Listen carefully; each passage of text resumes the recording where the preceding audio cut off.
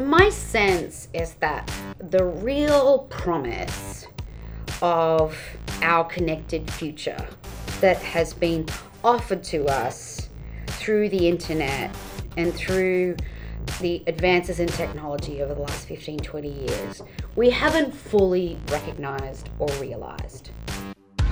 I'm Justin Lokitz from Business Models Inc., and on today's show, how Kate O'Keefe is actively designing the future of innovation within Cisco's Hyper-Innovation Living Lab, better known as CHILL, and how the future of work will show up in the next Living Lab.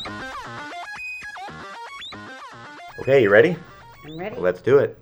So today we're at the Cisco offices, speaking with Kate O'Keefe. Welcome, Justin. Thank you very much. And why don't we just start off a little bit, tell us a little bit about you and what you do and your role here at Cisco. Yeah, so I am a senior director at Cisco who leads the CHILL program. CHILL stands for Cisco Hyper Innovation Living Labs. And our superpower, our focus is exclusively on disruptive areas of innovation that require many parties, many outside parties and corporations to participate in that innovation process for Cisco to see the shifts in the marketplaces that it needs to grow. Great. This Cisco Hyper Innovation Living Labs, there's a lot of words in there. Maybe give us a little bit of what does the hyper innovation in that mean, and what is the living part? Because I think there's something really interesting there. Yeah, sure. So the hyper innovation comes, well, of course, touches on speed. And what we're finding is that the need to move quickly is essential for us to be able to escape velocity and escape the pull of gravity that slows us down from an innovation perspective. And so especially when we're innovating with a lot of other corporations, often large corporations, we find that if it can't be done quickly, it probably shouldn't be done at all. So we've actually found it as an essential ingredient to our success. And you know, as we'll touch on shortly, we have an unusual level of success when it comes to outcomes and outputs. The living piece comes from the fact that CHILL has a very human-centered, a very living human-centered focus when it comes to our processes. So as opposed to a lot of the hardware labs or dead labs that we have in a Cisco context. Yeah. I mean, we have acres and acres of labs and data centers where no human being, they don't even have lights in them because no human being ever needs to go into them. This is the polar opposite, where human beings and users in particular are at the center of this process. We believe that innovation is an inherently human endeavor. And as such, we think very, very deeply about how we can drive a process of massive inclusion so that everybody who would need to be part of an innovation decision, from frontline people, truck drivers, fleet managers, if we're looking at something like supply chain innovation, all the way up to our head of supply chain, the SVP, or even our own CEO, who is part of our last CHILL lab. If that's who needs to be on the ground in order for a decision to be made on the spot, then that's who we'll have on the ground. So that's where that living piece comes from. Yeah, that's really, really terrific. And having been at these labs, I can attest to how exciting that is to actually have those living elements living and breathing in a lab, making decisions, and not just making decisions, but helping you make decisions. Yeah. I mean, it comes from this idea that, the process of massive inclusion is about reversing the way innovation tends to happen. What tends to happen in an innovation process is that we come up with a good idea, and then we spend months and months socializing, begging for sponsorship, looking for cash, and it can be the default position of connectors within our companies to put us in touch with the 6 other people around the company that we need to engage. We must engage before anyone would progress an idea in this space. And before you know it, we have a fool's errand on our hands, because not only are we doing that across our own organization within Cisco, but we're trying to drive it within the other corporations that we feel we need to work with in order to be successful. So that is a fool's errand. We need to flip this on its head, and we need to drive a process where everybody who needs to be part of that decision is physically there. They get to hear and see what the prototypes look like, see how the end users are responding, and that'll help inform a more or less on-the-spot decision to support and continue. And another piece that helps us drive things forward and achieve that hyper-innovation is that within the labs themselves, we go through iteration after iteration, quick iteration of prototyping, usually 7 or 8 rounds of your physical prototype with end users in a couple of days. Right.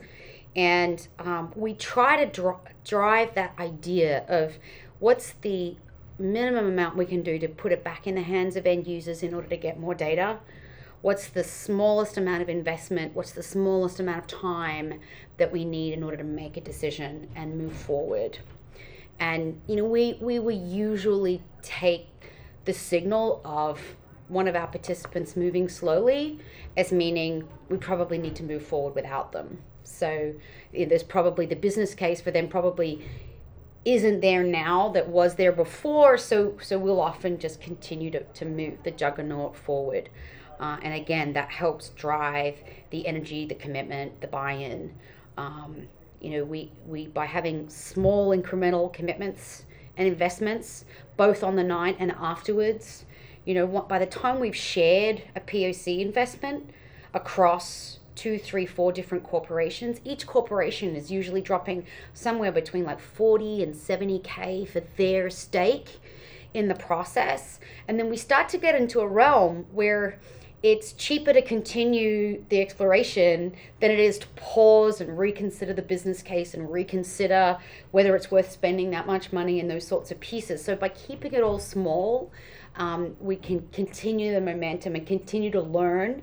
And regardless of whether or not we all perfectly participate in the go-to-market, we've all learned an enormous amount from our stake in driving it forward and continuing that conversation. Yeah, that's really, really helpful, and you know, and exciting considering you're looking at big, you know, bold things in big areas.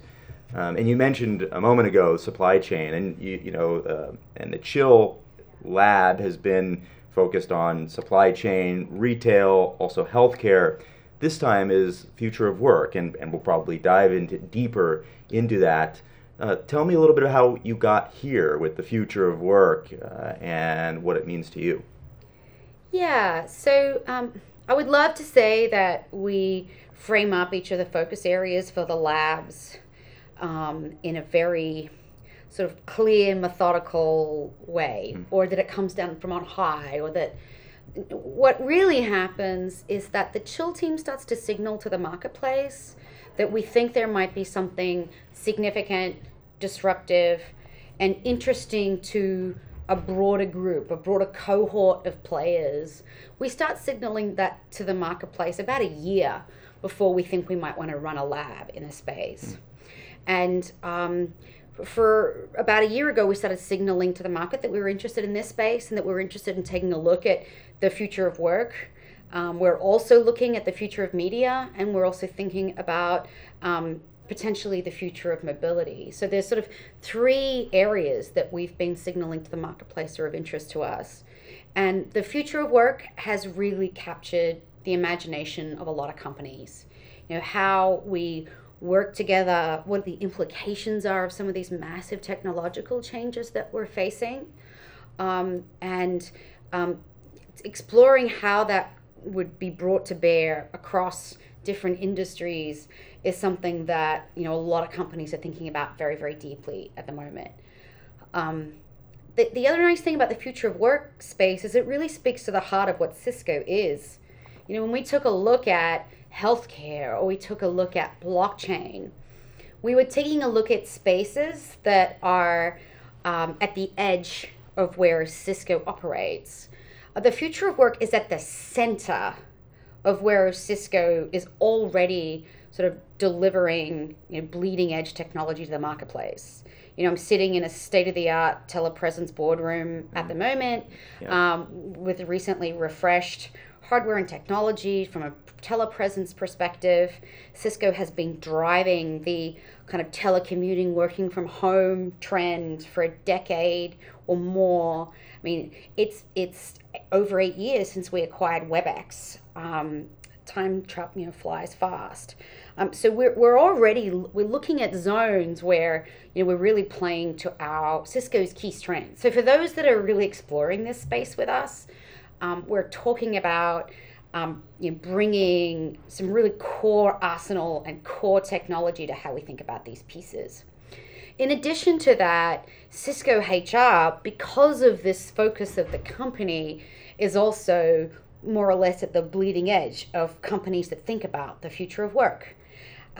Speaking about things like the gig economy, I mean, we were already participating in POCs with technical specialists that we share with other technology companies, where we share their benefits and we share their employment with other technology companies around the Bay Area. We have examples of paying people through the gig economy with Bitcoin. I mean, we were already representing different ways to look at how you can get more out of your workforce. So I think for me, that's one of the things that's so interesting about this particular lab, is that not only is the future of work and how human beings are going to be supported in their work by technology, how behaviors are going to change, how we're going to attract and retain the worker of the future, all of those trends that are really dear to the heart of a lot of companies right now. I think the other angle is that talking about Cisco leading an innovation dialogue that speaks to the very heart of our competencies as a company. So it's going to be a really fun lab where we're bringing a lot of core muscles to bear when it comes to what we're going to be able to make available to those that are playing in this space with us. Yes, that's super exciting. And of course, I think everyone goes to the future of work and they immediately think of robots and and warehouses and things like that, which I think is part of it. Yeah. And you already mentioned that Cisco's been at the heart of the future of work for a decade or more. Can you give us maybe a sampling of some of the technologies that you think will bring into the lab, just off the top of your head, that you think are going to be really exciting and important to focus on? Yeah, so look, I think the aggregation of a lot of individual pieces of technology are going to be some of the things that are really interesting about this living lab. But when I think about the themes of what we'll ultimately focus on, and in all honesty, I don't know. I don't know exactly what we'll focus on, because what happens is that every company that joins a living lab cohort becomes an equal shareholder, an equal stakeholder in what we ultimately focus on in the lab. But my gut feel in terms of what we'll ultimately focus on, my sense is that it will be on the augmenting the worker of the future space. So of all the pieces that we could focus on, the future of the work space, gig economy type conversations, my guess is that augmenting the worker of the future and really turning every worker into a knowledge worker is my sense for that kind of vein of shared interest between a lot of companies. So turning every worker into a knowledge worker, and providing every worker with decision support, better access to information, on the spot, on demand, training and information delivered through mixed reality and interfacing with other devices, including robotics around them. I think those are some of the zones where we're going to see a lot of interest. I think the interfacing with things like robots and chatbots are going to be really core, and especially as we start touching on the artificial intelligence and machine learning spaces, empowering people to access that kind of information and data with ease through natural language, through a chatbot, through an interface like that's really approachable, and that where you don't need to be a data scientist to have access to that information. I think some of those pieces we're going to see a really rich vein of opportunity. And certainly in Cisco's case, in the last sort of 6 months or so, we've acquired a company called AppDynamics. One of the largest and most dramatic acquisitions that were made in the Valley in the last year or so. We picked up the AppDynamics company, which is very much focused on big data and analytics and making that data available with ease to those within the company.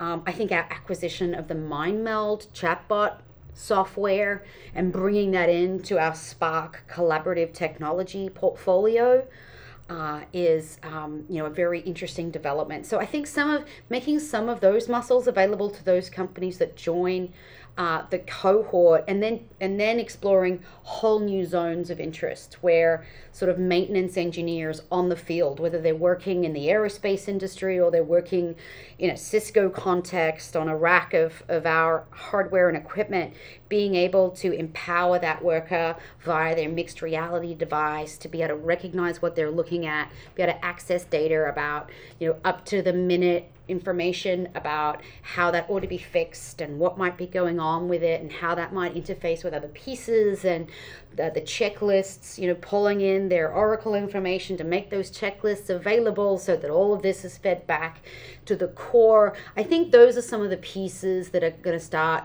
being really richly valuable for those that participate. Yeah, and chatbot brings up something interesting, and you sort of started talking a little bit about how do these things start to intersect, right? You get AI, and then you get these chatbots, and it starts to meld into something that perhaps augments how people actually work, and you get other things that are maybe more appropriate for the field, AR and VR and things like that.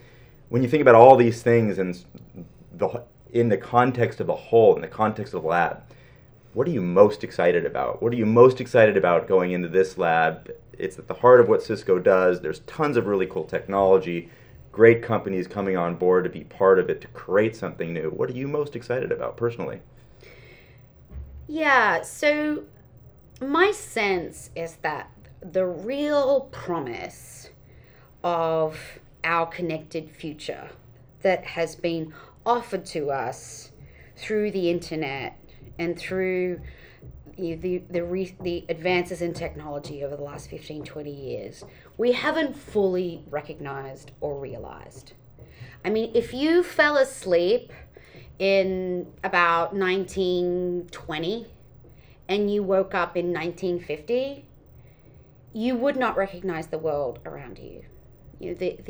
The leap in progress in humanity from before the Second World War to recently afterwards was so dramatic that the roads were barely the same, the houses were barely the same.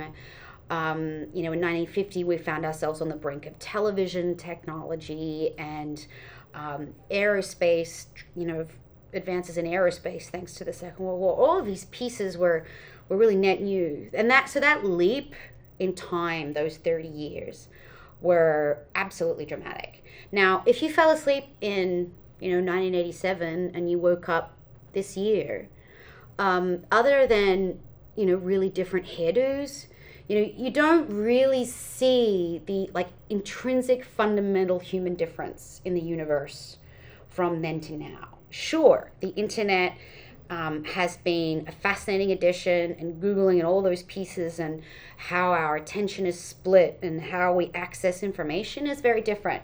But the fundamentals of how we wake up, live our lives, get to work, it remains more or less unchanged from now to back in the late 80s. I think that we're about to get to a time when it's the aggregation of these technologies that's really going to affect how we experience our workplaces, how we consume our workplaces, which of course makes up much of our lives. And so I believe that the opportunity that's afforded by this lab and this next 5 years when it comes to the topic of how we live our lives and what the future is going to look like from a working perspective, I think we're going to see really dramatic changes. And I think a lot of it will be through this data piece. an engineer who's able to access massively better data is going to massively reduce the amount of time they need to spend going through their education, going through degrees. And what will that mean for that period in our lives? This very skills that we need to adopt, and what is likely to be a career, I believe, will massively shift in the next 5 to 10 years' time. And so I think this particular living lab affords those that join us on this journey with a really unique opportunity to help shape what that will look like. Living labs always drive, a really broad portfolio of opportunities of joint exploration. So my sense is that we'll end up with a portfolio of joint investments and joint areas of exploration that have the sponsorship across each of the participating organizations. My sense is that pipeline will broaden over the years as this cohort continues to make these sorts of explorations together. And my sense is that there'll also be a meta level of learning that comes out of these experiments that gives us, each of these corporations, a very different perspective about how they wish to shape their organizations, respond to the talent needs of the future, and respond to how ultimately we're going to drive these corporations forward. Excellent. So there's lots of companies that come to these labs, and we've had at Chill Labs, we've had DB Schenker, and of course Cisco's there, and Intel, and GE, and Citibank, and lots of others. Some of these companies are coming to this lab, and then lots of new companies are coming to this lab. What should they expect coming to a Chill Lab, and what words of advice would you give to people in these big companies coming to a lab like this? Yeah, so, for those who are coming to a living lab for the first time, the structure of the living lab helps drive a lot of the inherent sponsorship requirements to drive innovation forward.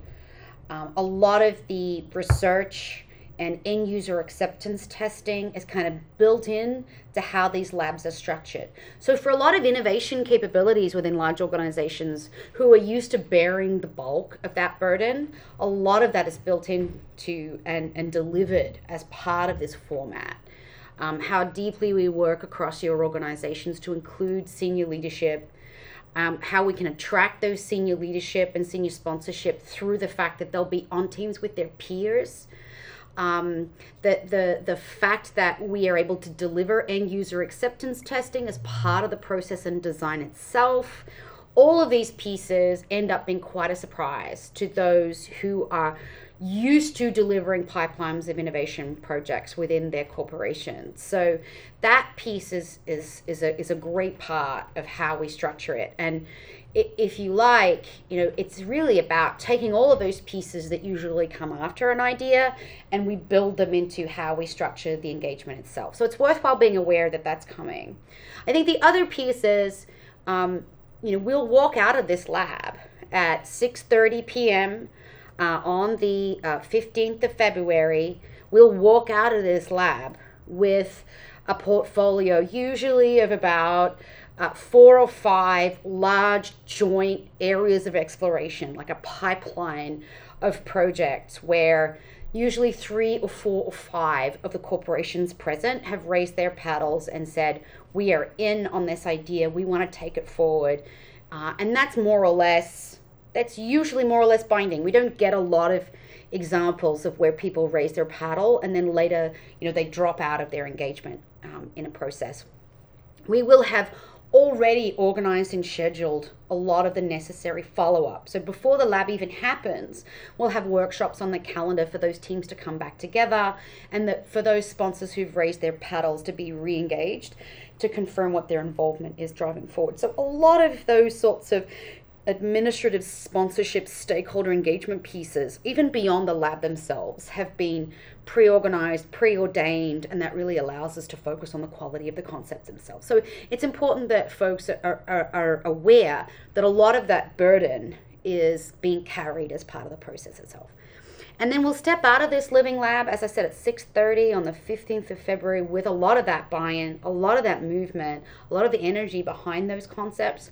And then what we'll be looking to do is to chunk down the next level of engagement to focus on what is the minimum we can do in order to get something back in front of end users.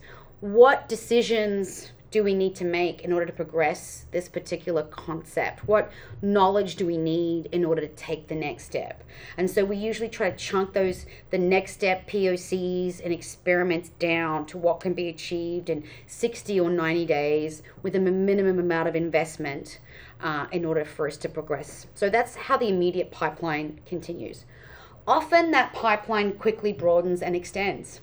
And those companies that are working together as part of this cohort identify other areas of opportunity that they want to pursue together.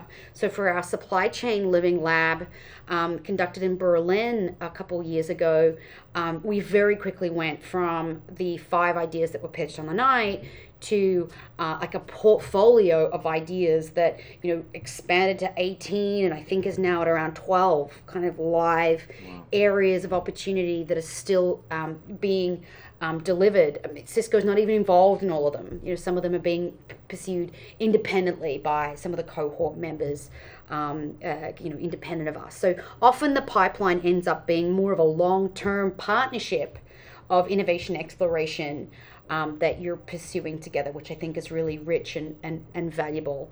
And of course, what we're really looking to do is derive, really significant outcomes. And those outcomes tend to look, now that we've churned through a significant volume and pipeline of these sorts of opportunities, they tend to look like sort of two or three kind of types, if you like. The first is we do a lot of joint POCs. So joint proofs of concepts, joint, does this technology even work? And often that is backed by a startup. So there'll be a startup's technology that will be the backbone of a joint proof of concept. And those sorts of projects are great because often large corporations that are on the bleeding edge to zones like this will all separately pay for POCs with those similar startups and be separately funding that exploration rather than all of us learning at once. Without sharing anything. Totally. Yeah. So that's great. The second thing that we often do is sort of large joint projects that require more joint development. And it's sort of more complex than just let's throw this to a startup and see what happens. So those sorts of projects also happen. The third kind of outcome, and we've had one of these at each of the last 3 living labs, is that a startup is created from scratch. Now that is an opportunity where the participating companies are motivated to create something new in the marketplace that's unavailable. It's often seen as something of a linchpin. So if only this existed, then we could do the following things within our large corporations. Now, creating your own company from scratch is absolutely a last resort. It is much easier for us to work with a startup, invest in a startup, support an existing startup. It's easier. They have some maturity. They've made a start on the journey, and there's an existing leadership team and framework in place. But sometimes it's just not there. And the fact that the way the living labs are structured, we are very oriented on the creation of solutions, and sometimes the proposed solution just doesn't exist in the marketplace. And rather than try to shoehorn what we're doing into what is in the marketplace, we will sometimes literally create something from scratch, and we'll partner with the venturing community or the accelerated community to literally birth a company from scratch, recruit a CEO, and take it forward. Now, built into the design of the living lab, on each of these teams with these senior executives, the concepting teams, there is always a CEO candidate on that team. It'll be we call it a distinguished entrepreneur, and it is an entrepreneur CEO candidate that has been through this process before, raised capital before, and in the lab, that person's real role on the floor of the lab is to make sure the team are thinking boldly and entrepreneurially enough, but they're also there just in case that team goes down a path that could lead to the creation of a company.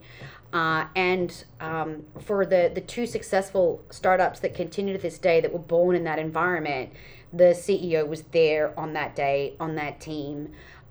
In some cases, they put their own capital into driving that startup forward. And of course, that's really compelling for those of us who are looking to drive that support. So those are the three major outcome options that could happen after February the 15th. Can you give us maybe one or two examples of a couple of those outcomes that have actually created something, either from any one of those three categories? Yeah, so the best example is probably the MyWays startup that came out of our living lab that we ran in the healthcare space 13 months ago. That was a startup that came out of insights we were getting at the time from the caregiver group.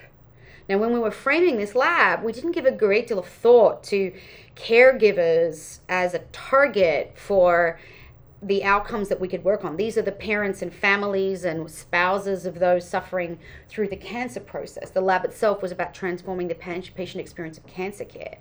But through the power of this living aspect, through this end user focus of our process, we had caregivers along with doctors and nurses in the end user group that the corporations were working with. And that led to this idea about how do we build the communities that sit around a cancer patient. And how, if I'm diagnosed today with cancer, Justin, God forbid, and you might say to me, well, Kate, let me know if there's anything I can do. Well, now the answer is yes. Well, actually there is. You can download the MyWays app and you can join the community of supporters that I have that are making sure I get through this, that someone is there to babysit my kids during my chemo appointments, that someone can help me pick up my drugs when I'm incapacitated, when someone can cook me a meal or whatever it is that I need in order to support me and my family through this process. So that is the MyWays startup. It is actually going into 13 months later. It's actually going through its final release of ready for customer consumption. They are currently closing their pre-seed funding round, and they're currently getting support from Cisco. Cisco will be their first customer. And we'll be making this available to Cisco employees as a benefit. They're getting investment from a community healthcare network who is present in that lab with them. And they are led, their CEO, Mike Jordan, was their distinguished entrepreneur there on that day in that lab, that chill lab last year. So you're right, it is a really great example of how the system can work and how this, the power of the joint muscles of the different corporations can come together to make, to birth something brand new into the marketplace. Yeah. Listen, I'm super excited to be at this lab. I've seen how it works, and I've seen really just how some of these outcomes are shaped not only in the lab, but with these examples of things coming out of the lab. It works. Any last words from you about Living Labs and and where we're headed with this next one?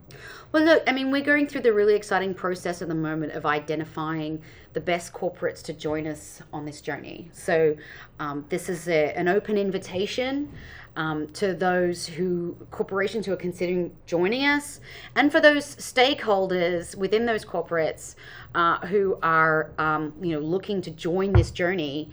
This is a really unique opportunity to buy into and join a process that is going to be specifically designed and custom designed to result in disruptive outcomes and innovations that will shape the future of work. We're looking to bring together a cohort of giants in the space, of thought leaders in this space, and to get our hands filthy as we build options and prototypes that will help drive that journey forward as we look to turn every worker into a knowledge worker, to support every worker more thoroughly in their journey, and start unlocking some of the revolutions of recent technology innovation and putting them in the hands of the average worker every day as they go about their 9 to 5. So this really is an amazing opportunity that we're making available, and we're really excited about those leaders and those corporations who will be joining us to walk that journey with us. Well, perfect. So thank you so much, and we look forward to seeing you at the Living Lab. And until next time, thank you. Thanks, Justin. All right, bye.